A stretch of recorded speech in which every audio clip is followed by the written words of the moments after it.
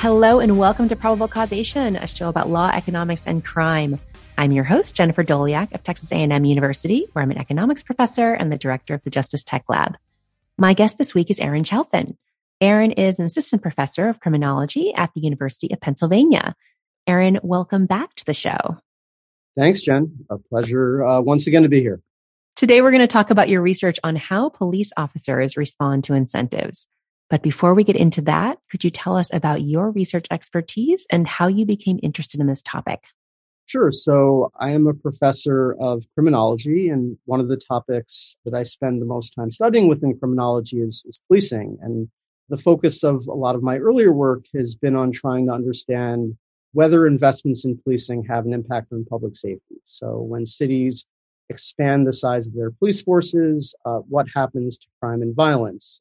Or, how do the benefits and the costs of policing vary by race? I've also written about shifts in policing strategy and the effects of that sort of thing on public safety. So really most of my work studies the social and economic returns of investments in police, but you can't really study the effects of police without at some point developing an interest in the police officers themselves and trying to dig a little bit deeper and understand who those people are. And let me maybe say just a little bit more about that. So there's around 700,000 municipal police officers in the U.S. So that's maybe one officer for around every 300 adults living in a big city or medium-sized city.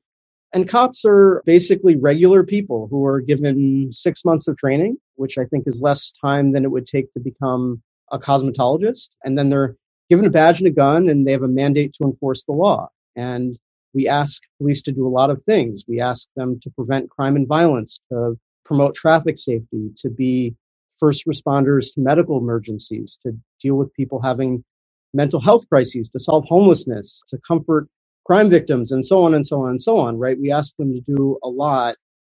And if you think about it, the stakes are really incredibly high. So if a police officer makes a mistake and fails to make an arrest that should have been made, well, then you have an offender on the street who's free to harm someone else. And if someone's arrested by the police, that person can lose his freedom, maybe also his job, his marriage, and most of his human capital. So an arrest is really a weighty thing. And so for a lot of people, right, when you screw up at work or you make a bad decision, it doesn't carry life-changing consequences. But if you're a cop, it's just sort of part of the job. The other thing that fascinates me about policing and the motivations of police officers, and this goes along with the high stakes, is the extent to which outcomes in our criminal justice system more broadly are just always going to be filtered through the informal decisions that are made on the street by cops, right? So just to give some examples, right? Like police officers aren't lawyers, but they're often in a position to decide what's meant by legal terms like reasonable suspicion or probable cause. And police officers aren't judges, but they often are going to be deciding about what behaviors are going to be punished. And so police just really have a ton of discretion. The discretion that they have can be a bad thing if it makes the law more arbitrary or capricious or maybe discriminatory. But it can also be a good thing where police can empower communities by enforcing the law in ways that solves social problems and accords with an ordinary person's sense of justice. And so, to sort of wrap this up, I think it's really important to understand how police officers are motivated, what they care about, and what their values are. Do police have what we might think of as pro-social motivations towards their work, perhaps in the same way that, say, a child abuse advocate might have, or a social worker? Are police corrupted by financial incentives that they face in the job? Because sometimes they definitely do face incentives like this. And so ultimately, our high-level motivating question here is like, what makes these guys tick? Yeah. So the paper we are going to talk about today is called The Professional Motivations of Police Officers. It's co-authored with Felipe Gonçalves. And in it, you consider whether police officers' arrest activities in particular are driven by financial incentives. So what do we know about how police behavior responds to financial incentives more broadly? Yeah. So broadly speaking, there's, I think at this point, quite a bit of evidence that the work of law enforcement can be distorted by financial incentives. So in the US, which is the place that I'm most familiar with, police departments tend to change their enforcement of traffic tickets when fiscal conditions are tight. They issue more tickets, in particular to out-of-state drivers, right, which is exactly what you might think that they would do if they cared about their financial incentives. Drug arrests rise when asset forfeiture laws empower police to recover a higher share of seized assets in drug investigations. Thinking back to 2015, when the U.S. Department of Justice issued its report about policing in Ferguson, Missouri, this is in response to the killing of Michael Brown there, it noted a pattern of excessive policing, in particular in minority communities, that seemed designed to raise revenues. So I think at the institutional level, there's a lot of evidence that financial incentives matter, that organizations respond to the incentives that policymakers provide for them. But I don't think we know a whole lot about the motivations of police officers themselves. So we have maybe some information. There's, I think it's 2006 paper by Alex Moss that shows that when police unions lose an arbitration case, police activity slows down, perhaps in protest. There's two recent papers, one by John Momolo, another by Bokhar Ba and Roman Rivera, that suggests that police behavior is actually very responsive to things like managerial oversight and messaging from the police union. So we know some things along those lines. There's also some ethnographic literature on this question. A favorite of mine is a book by Edith Lin, who's now a professor at John Jay College in New York City, but in a former life, she was a New York City police officer. And so she talks about some of the stuff that matters in arrest decisions. There really isn't a whole lot of quantitative evidence out there, especially on the degree to which individual police officers are motivated by money and whether money might distort the decisions they make on the job. I gather that the motivation, or at least one motivation for this paper, comes from what's often called the collars for dollars hypothesis. That is the possibility that police officers make more arrests late in their shift because they want to earn overtime pay. So tell us a bit about police overtime and why an arrest might trigger it.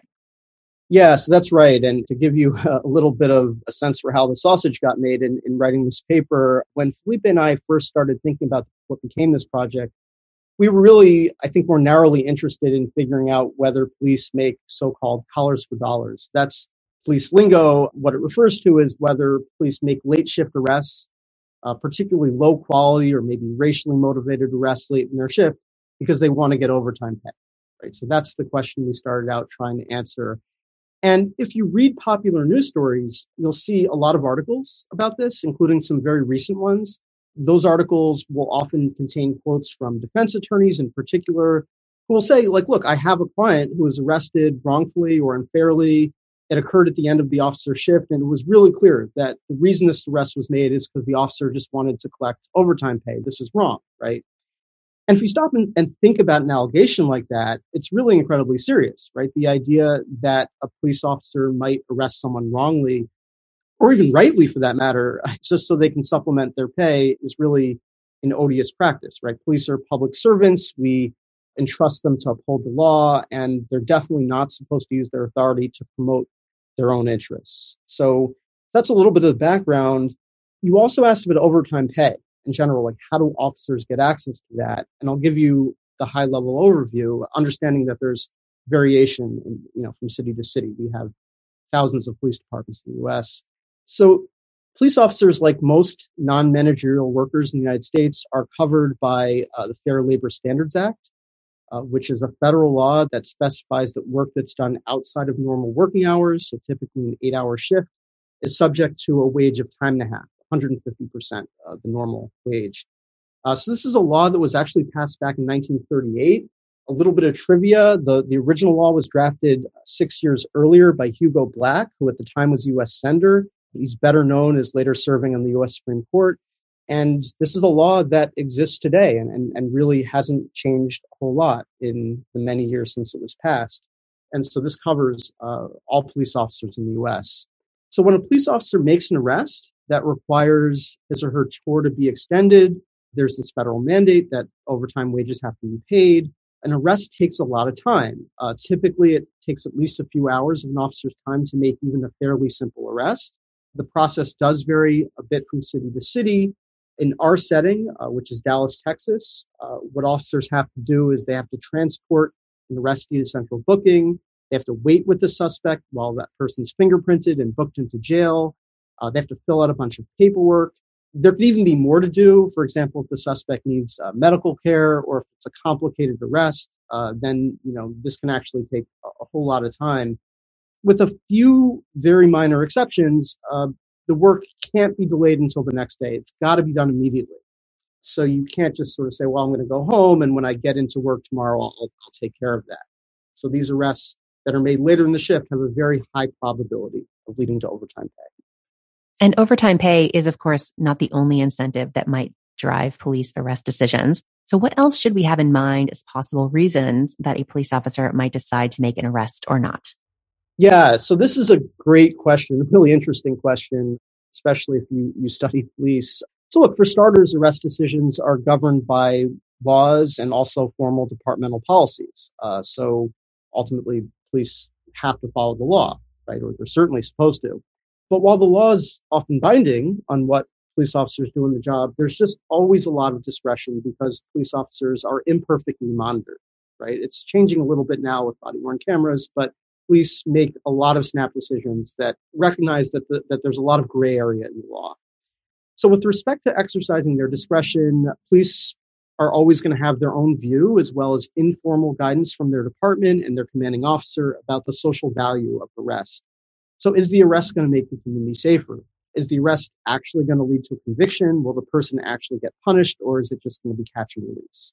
Does my department want me to make arrests like this one? Do people in the community want me to arrest a person like this? Did the suspect piss me off, right? Did he talk back to me, right? There's all sorts of reasons for why some arrests are made and ultimately others aren't. One thing that I want to point out that's going on here in the background is that the formal incentives that officers face to make arrests are what Felipe and I call in the paper very low power.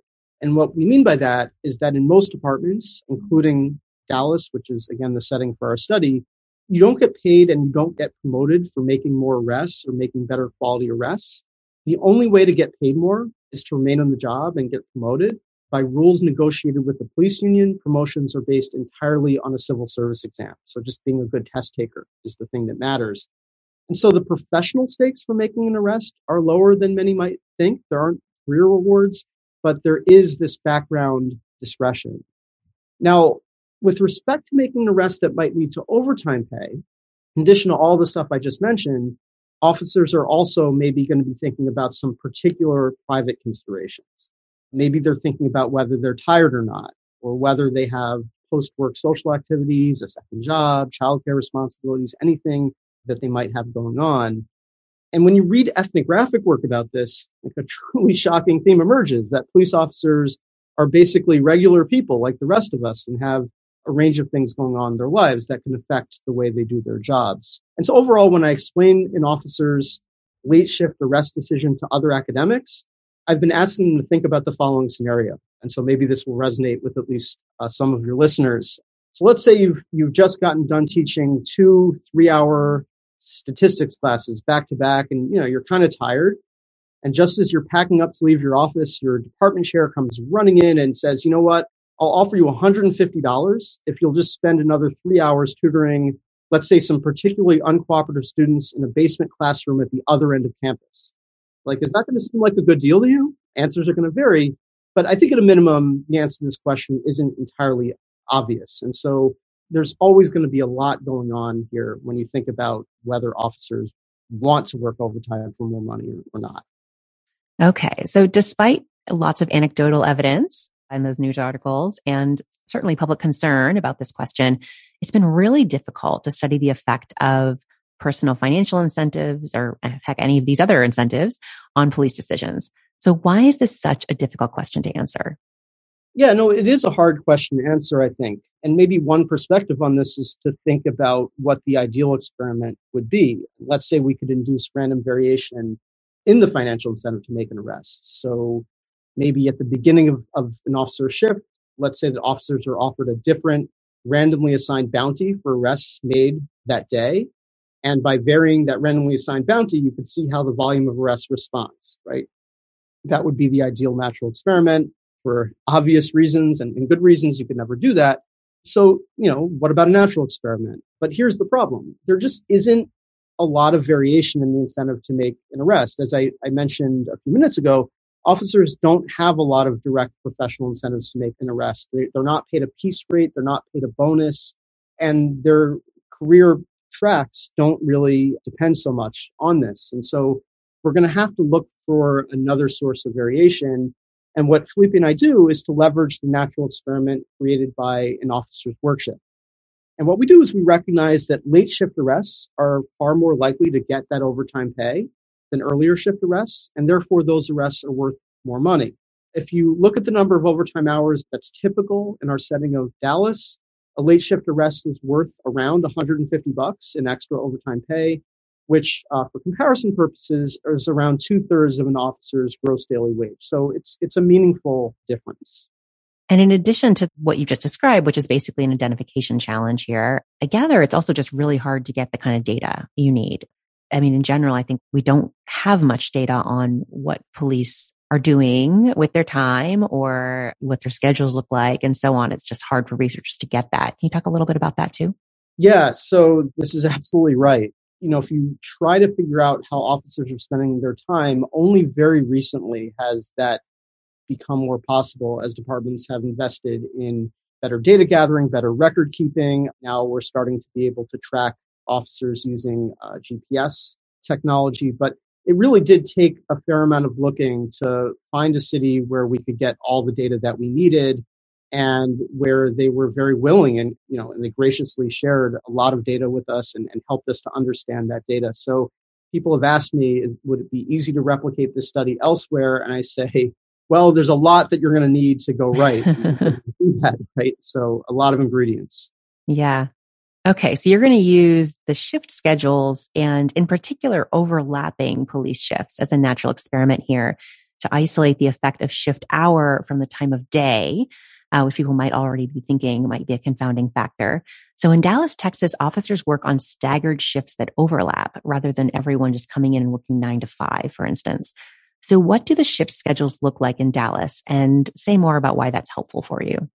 Yeah. In Dallas, officers work these overlapping shifts, right? Which means that in a given police command, there's always at least 2 sets of officers who are policing the same area of the city at the same time, but who are in different parts of their work shift. And the reason for this, I think, is fairly obvious, that you don't want all of the officers going home at the same time just as new officers are coming on. In theory, offenders could exploit that, although there is some work that suggests in a different setting that they don't always do. But that's the reason for these staggered shifts. And so, for example, let's say that you and I are both Dallas police officers working in the same police division. So at 3:00 in the afternoon, you might be near the beginning of your shift, but I might be near the end of mine.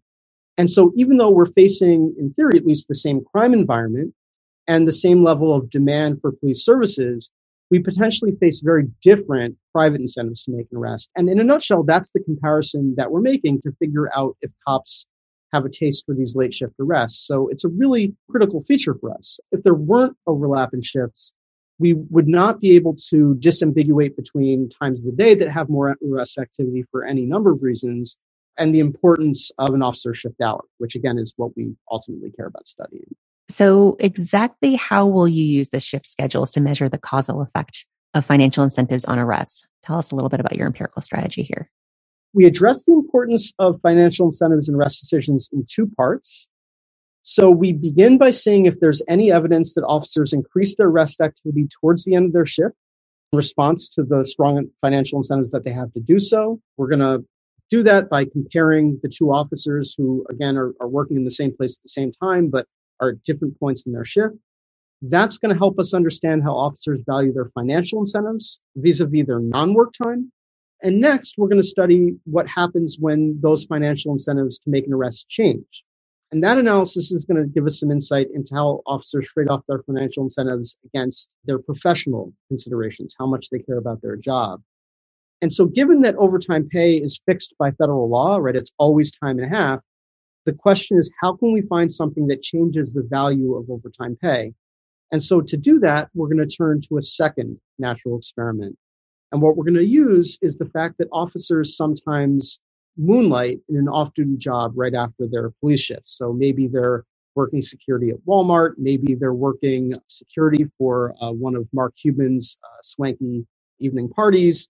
And so in those days, right, the value of a late shift arrest is just going to be quite a bit lower because the officer's going to get their overtime wage, which federal law mandates, but they're no longer going to receive any of their private wage. So the opportunity cost falls. And that's really what we're going to be doing to sort all this out. Great. Okay. And then as we were discussing earlier, you need really detailed data for the study, much more detailed than researchers are usually able to obtain from police departments. And so you all searched around and were able to find this data in Dallas. So tell us about what you were able to get from that city.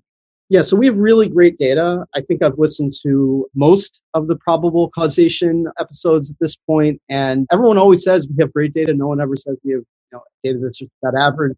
But no, I think we really do have very rich data. And what I mean by that is we can trace an event as it moves throughout the entire criminal justice system from start to finish. So for every 911 call, we know whether police made an arrest.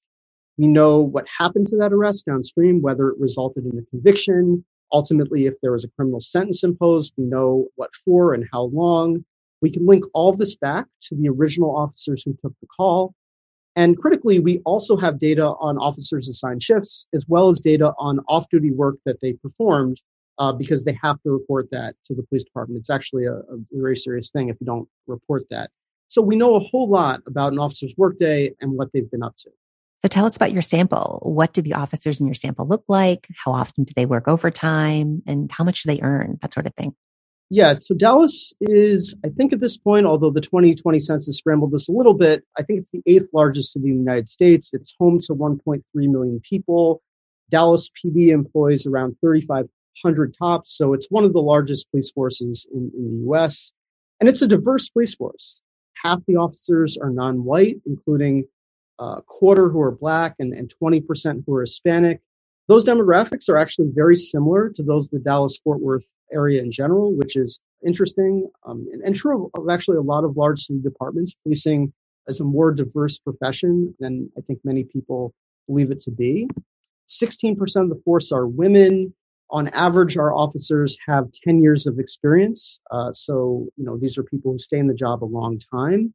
With respect to pay, mean base pay is $65,000 for officers in our sample. And they earn another $6,000 in overtime pay. So overtime pay is around 9% of an officer's base wage. If I remember correctly, there's a lot of variation there, right? So it's not like everybody is, doing a little bit of overtime over the course of the year. You've got some people doing none and then some people who are raking in quite a bit of money on the overtime. Is that right? Yeah, that's right. And thanks for actually noting that, because I think I would have forgotten to say that. So there is a lot of variability. Many officers never take overtime, but we have a couple of officers who make as much as $80,000 or $90,000 a year, or in a few cases a little bit more. And that's actually important, I think, because it suggests that there aren't informal caps on how much overtime you can take.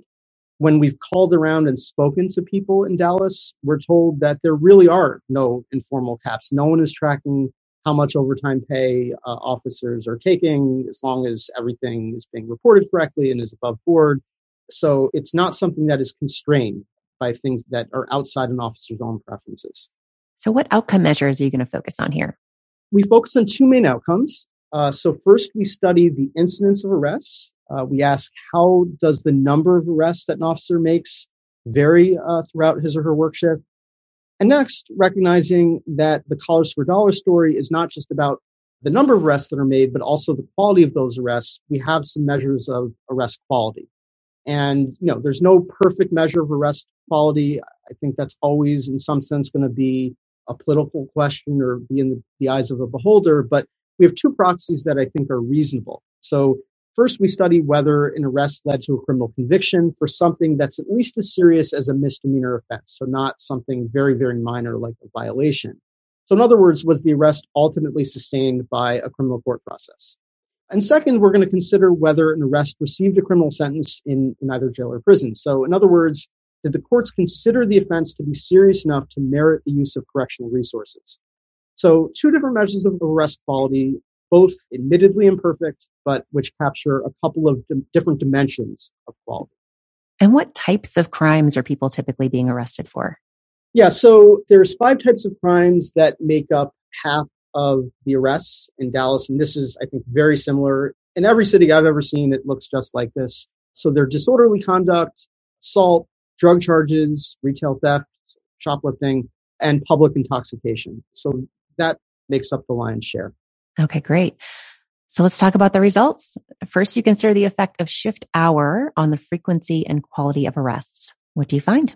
Yeah, so despite the fact that these later shift arrests are more valuable with respect to financial remuneration, we actually see that after peaking a couple of hours into an officer shift, arrests fall pretty steeply thereafter. So from peak, arrest activity falls by around a third.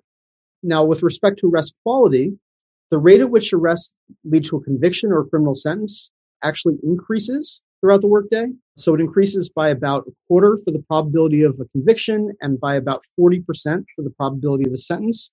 So what that indicates to us is that officers are raising their threshold to make those late shift arrests, not lowering their threshold. We see these effects for serious crimes as well as less serious crimes. The effect is a little bit bigger for the less serious crimes, which I think makes sense. And then notably, we don't see any evidence of racial disparities that show up at the end of the workday. It's not like the late shift arrests are more likely to accrue to people who are Black or Hispanic. So this is the opposite of the Collars for Dollar story. Is that right? Exactly the opposite, right? We're seeing strong evidence that officers are raising that threshold at the end of the shift to make an arrest, not lowering it. And what this tells us, right, at least if you believe our identifying assumptions, we can talk more about that, officers value their leisure time quite a bit at the margin, at least more so than the overtime pay that they would have received. Yeah, they're tired. This is a hard job. They just want to go home, basically. Right. Yeah. Okay. So you also consider the effect of making an arrest conditional on taking a call for service. So that is responding to a 911 call. So why do you do this? And what do you find?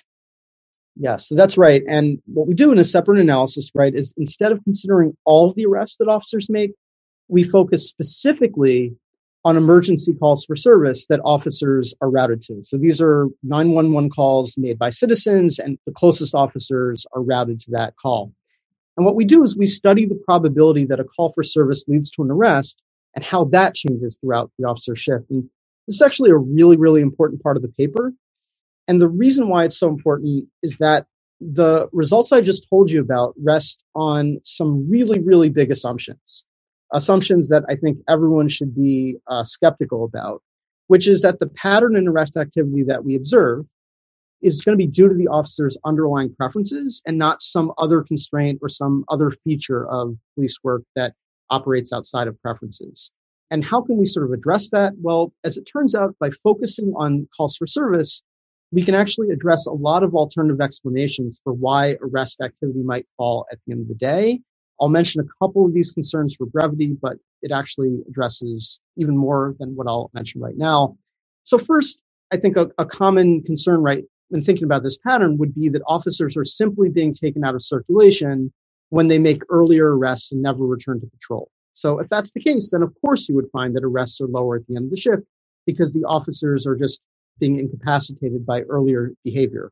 Second, this is related, you might worry that 911 call operators are simply being smart and routing fewer officers to calls at the end of their shift. That actually would make a ton of sense for a police department that's seeking to control the use of overtime pay.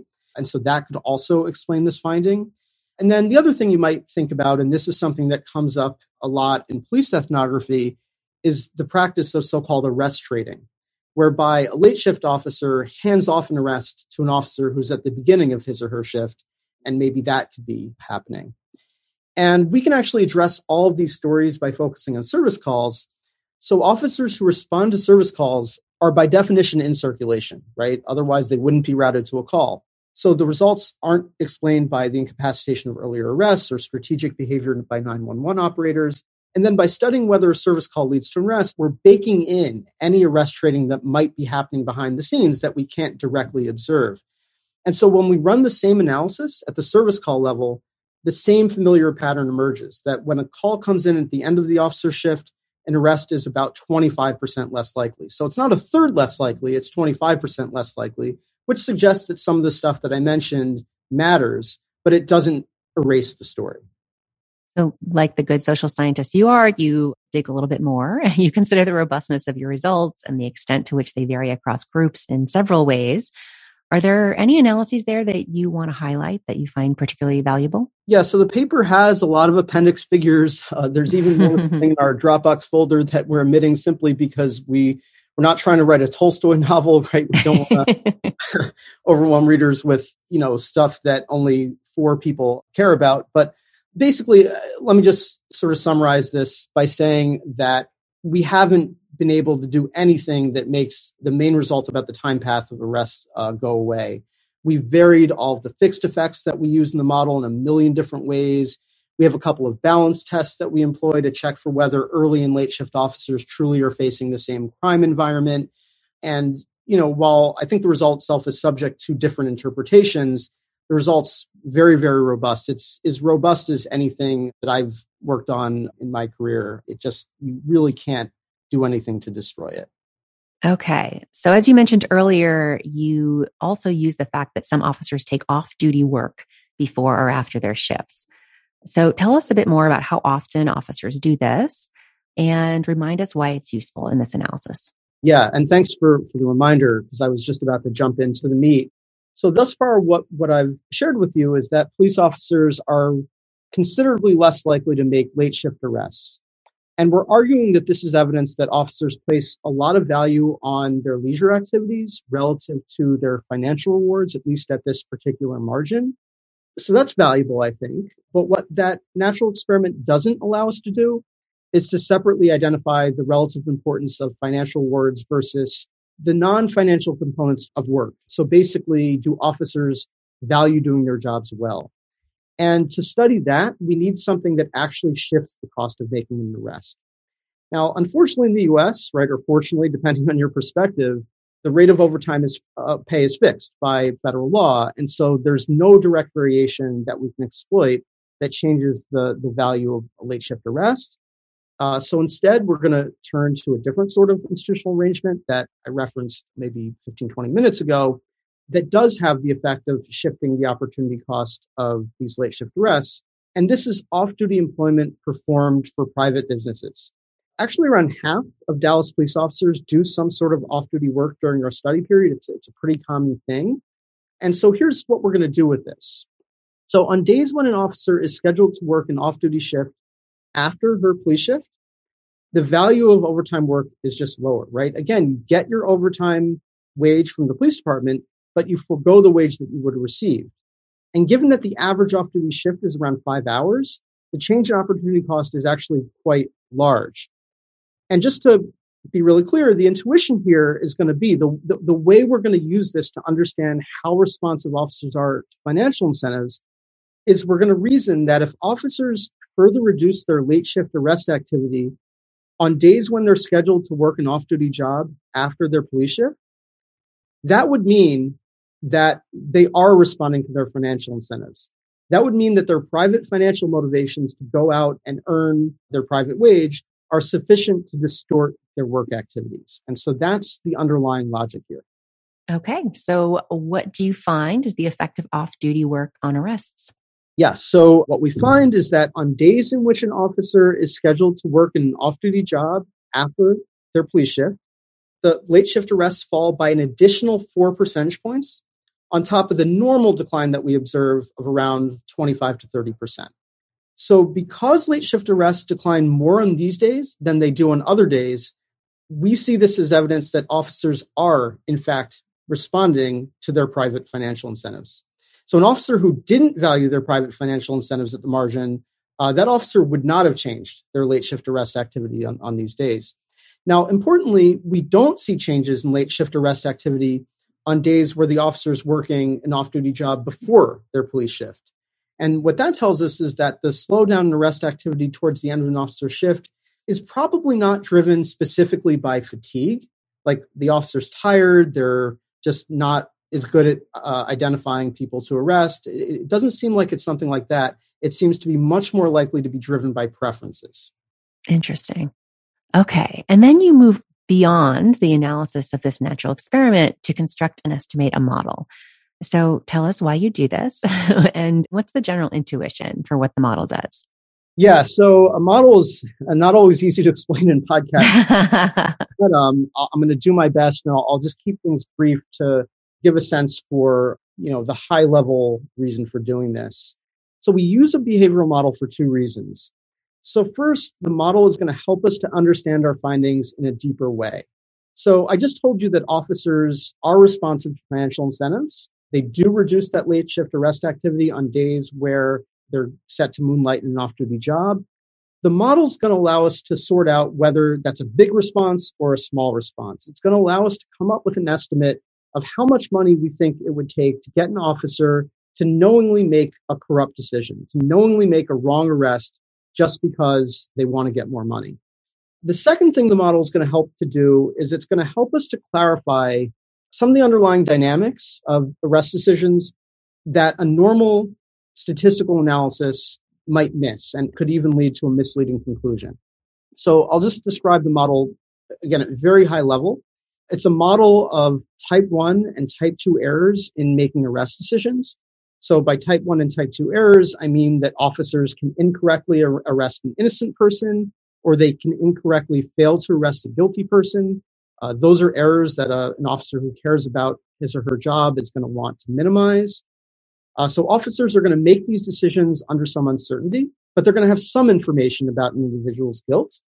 And they're going to make an arrest according to some threshold guilt probability. And there's going to be two added considerations here in the mix. The first consideration is that any arrest you make is going to mean that you're foregoing the option value of remaining on the street and making a later arrest that might have been a better arrest. And second, that if you make an arrest, it might require overtime work, which might require that you have to rejuggle your life around. And so when we write down our simple model and we fit it to our data, we find that the model fits the data very well. We recover all the essential dynamics that are revealed in our empirical estimates. Okay. And then what do you find in terms of how officers appear to respond to financial incentives versus other things like the likelihood that a suspect's guilty? Yeah. So what we do is we use our model to calculate the amount of extra pay that you'd have to give an officer to arrest someone who's definitely innocent or to fail to arrest someone who's definitely guilty, right? So these would be clearly corrupted decisions or this would be a distortion of what police should be doing. And to be clear, officers' responsiveness to financial incentives, the way we estimate this, right, linking back to our empirical model, we're looking back to see how responsive arrest decisions were to off-duty work, right? That was something that shifted the financial incentives to make an arrest. And the estimates from our model are very high, and it would take several $1,000s, we think, to get an officer to make a decision that they know is a wrong decision, which I think is the good news in all of this. Yeah. And relative to the overtime pay, which is somewhere in the ballpark of what? $150. Yeah. It would not be enough to distort the behavior of all but a few officers is what we would find. And then you also use your model estimates to predict what would happen if officers were what you call purely altruistic. So what does that mean in this setting and what do you find? Yeah, so as I sort of alluded to this, the model is useful because it reveals some behavioral dynamics that I think are not obvious from using a standard statistical analysis. So in an ordinary regression model of officer arrest activity, a pattern of increasing arrests throughout the day would be taken as evidence that officers are engaging in collars for dollars, that they're making late shift arrests in exchange for overtime pay. When we began this project, that was how we would have interpreted a finding like that. But when we started to think about this a little bit more deeply and running the model helped us to do this, we realized that the model makes clear that sort of behavior, increasing your arrest activity throughout the shift, is actually totally consistent with what an officer who's altruistic or an officer who, to be more precise, is overtime indifferent would do.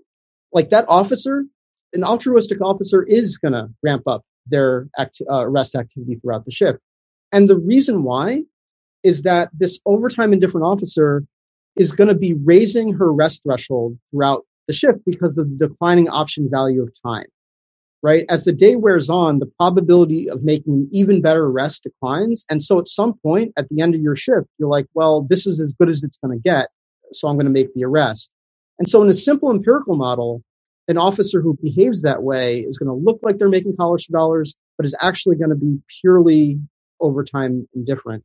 And so what we're seeing, this pattern of declining arrest activity, is not consistent with something like altruism. Yeah. And just to make sure we're all on the same page here. So the story you have in mind is I'm an officer and I'm just starting my shift. And like the minute I walk out the door, I see someone who's drunk on the sidewalk. And like I could arrest that person, but if I arrest that person, then I might miss that on the next block, someone's breaking into a car or holding up a bank or something like that. So if I arrest that first person for the really minor offense, then I'm sitting inside at my desk doing paperwork for 4 hours and I don't have the opportunity to do other things I might feel better about and might know are more useful. And so that's what you're talking about in terms of like the opportunity cost of time. And so as the shift is going on in the 7th hour of my shift, at that point, there's very little possibility that I'm going to like miss out on bigger crimes if I arrest this person now. And so I'd be more likely to arrest them just because of that. Am I getting that right? You're getting that exactly right. And I think that was actually probably more helpful and more clear than how I explained it. Yeah, that's exactly right. All right. So what are the policy implications of these results? What should policymakers and practitioners take away from all this? Right. So sort of linking back to how I tried to frame the paper at the beginning of our conversation, I think the big question here is, does this mean that officers are professionally motivated? Does this mean that officers are responsible for financial incentives? What do officers value? I think the evidence is actually kind of mixed here, right? So on the one hand, we observe clear evidence for what I think a reasonable person could think of as shirking. Right? Arrests fall later in the shift, even for serious crimes, because officers clearly value their leisure time quite a bit. That's probably not what many people would want to see from their police officers. But, this finding might actually explain why police departments in the past have explicitly incentivized officers to make lots and lots of stops and lots of arrests, right? Sort of what broken windows policing morphed into. I think the reason why this happened is that senior management police departments know police officers better than journalists do, and they understand that officers might actually be tempted to shirk because they want to go home at the end of the day. Now, I'm not saying that police departments should have been doing this. I think there's a lot of reasons why that was a very bad idea, but I think it explains why that temptation existed, because officers do seem to shirk. Now, on the other hand, the good news here, right, is that officers appear to not be very willing to make wrong arrests in order to secure access to overtime pay. They don't seem to be super motivated by money, at least along this margin. And while officers do seem to shirk, it's also true that the arrests that they abate are the lower quality arrests, the arrests that would have had lower conviction rates and lower rates of sentencing. And I think these findings suggest that officers do, in fact, exhibit some pro-social motivation towards their work, and that they're not very corruptible, at least at this particular margin. And so overall, I think what this suggests, right, is the idea that police officers aren't very different from other workers, that they balance personal and professional motivations. They care about a mix of money and leisure time, but they care a whole lot about leisure time. And I think that means that caricatures of officers as these profit maximizing machines that look at everyone who walks by them as a personal piggy bank aren't accurate, at least in this particular city. I wouldn't want to make claims broadly about the entire world, because I do think there are countries where public servants engage in predatory behavior in exchange for bribes and profit, but it's not something that we see looking at policing in Dallas. Are there any other papers related to this topic that have come out since you and Felipe first started working on this study? Nothing that's directly related as far as I've been able to find. It's a pretty new area for research, especially in economics. But there's a couple of working papers that I think are at least in the same family of work that I think are worth mentioning. These are papers that are about how police respond to perceived outside threats. And I think that says something about how police orient towards their work and the degree to which they're pro-socially motivated. So there's a new working paper by Knies Prendergast, who's been a giant in this literature, that studies how Los Angeles police officers responded to federal oversight during the late 1990s. So the paper shows that officers responded to more oversight by strategically pulling back and being less proactive in how they policed on the streets. There's a similar paper by Tanaya Devi and Roland Fryer, which looks at more recent federal investigations. They find that when a federal investigation is precipitated by what they call a viral incident, so some kind of really bad thing that happened on camera and that the public took notice of, There is a big decline in police proactivity. So police pull back, they make fewer stops, they make fewer arrests. And then there's this third paper by Bocar Ba and Roman Rivera that shows something similar, but actually provides a little bit more depth in understanding what's happening. So they also find that in the aftermath of a scandal or a viral incident, officers pull back. But interestingly, when the police union issues a private memo warning officers to just be more careful, like don't get yourself caught up in a scandal or anything like that, officers respond by using less force, but they're not actually responding with less effortful policing. And I think an overall takeaway from these papers is that officers are really aware of how much discretion they have on the job, and they're using that discretion accordingly. And I think that's just one more dimension of understanding police motivation. And what's the research frontier? What are the next big questions in this area that you and others will be thinking about going forward? Yeah, so we are, I think, really starting to crack open the black box of policing, right? There's a lot of ethnographic work that proliferated over the last 30 years. And now with access to better and better administrative data, researchers are starting to construct quantitative tests of a lot of the theories that have been out there, and using data to understand things like, well, how is police officers' behavior affected by their peers or the people who train them? How does officer productivity depend on whether they police alone or they police in teams? How do police respond to more managerial oversight? And I think we're just learning more and more about the importance of management and training in policing. And I think to answer your question, I'm going to choose to answer this at very high level rather than focusing very specifically on financial motivations. I hope that's okay. I think there's three areas that I think really, researchers need to focus on here. So first, there are, I think, some very well-founded fears that police departments are facing an imminent recruitment crisis. Departments have become more diverse in the last generation. Those cohorts are starting to retire. How can we get qualified people, and in particular qualified minority candidates, to want to be cops? I think there's a real concern that the calculus has changed post-George Floyd, and I think finding ways to do that is really important. Second, I think we need to know how to incentivize officers to engage in policing that is effortful, but also economizes on risk to citizens. Police departments have been thinking about this, for a long time, but they're more than ever rolling out interventions like procedural justice training and de-escalation training.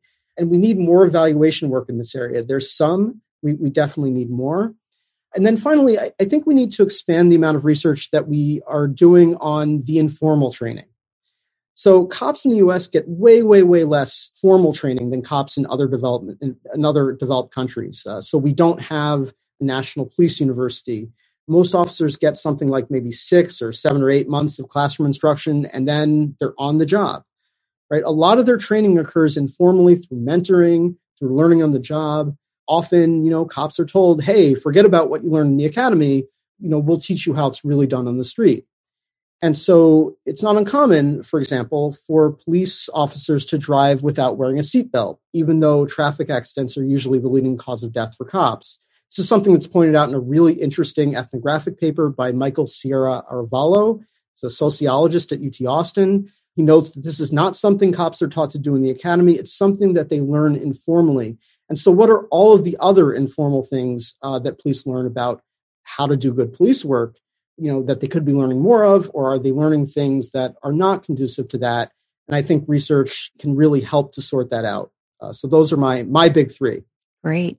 My guest today has been Aaron Chalfin from the University of Pennsylvania. Aaron, thanks so much for talking with me. My pleasure.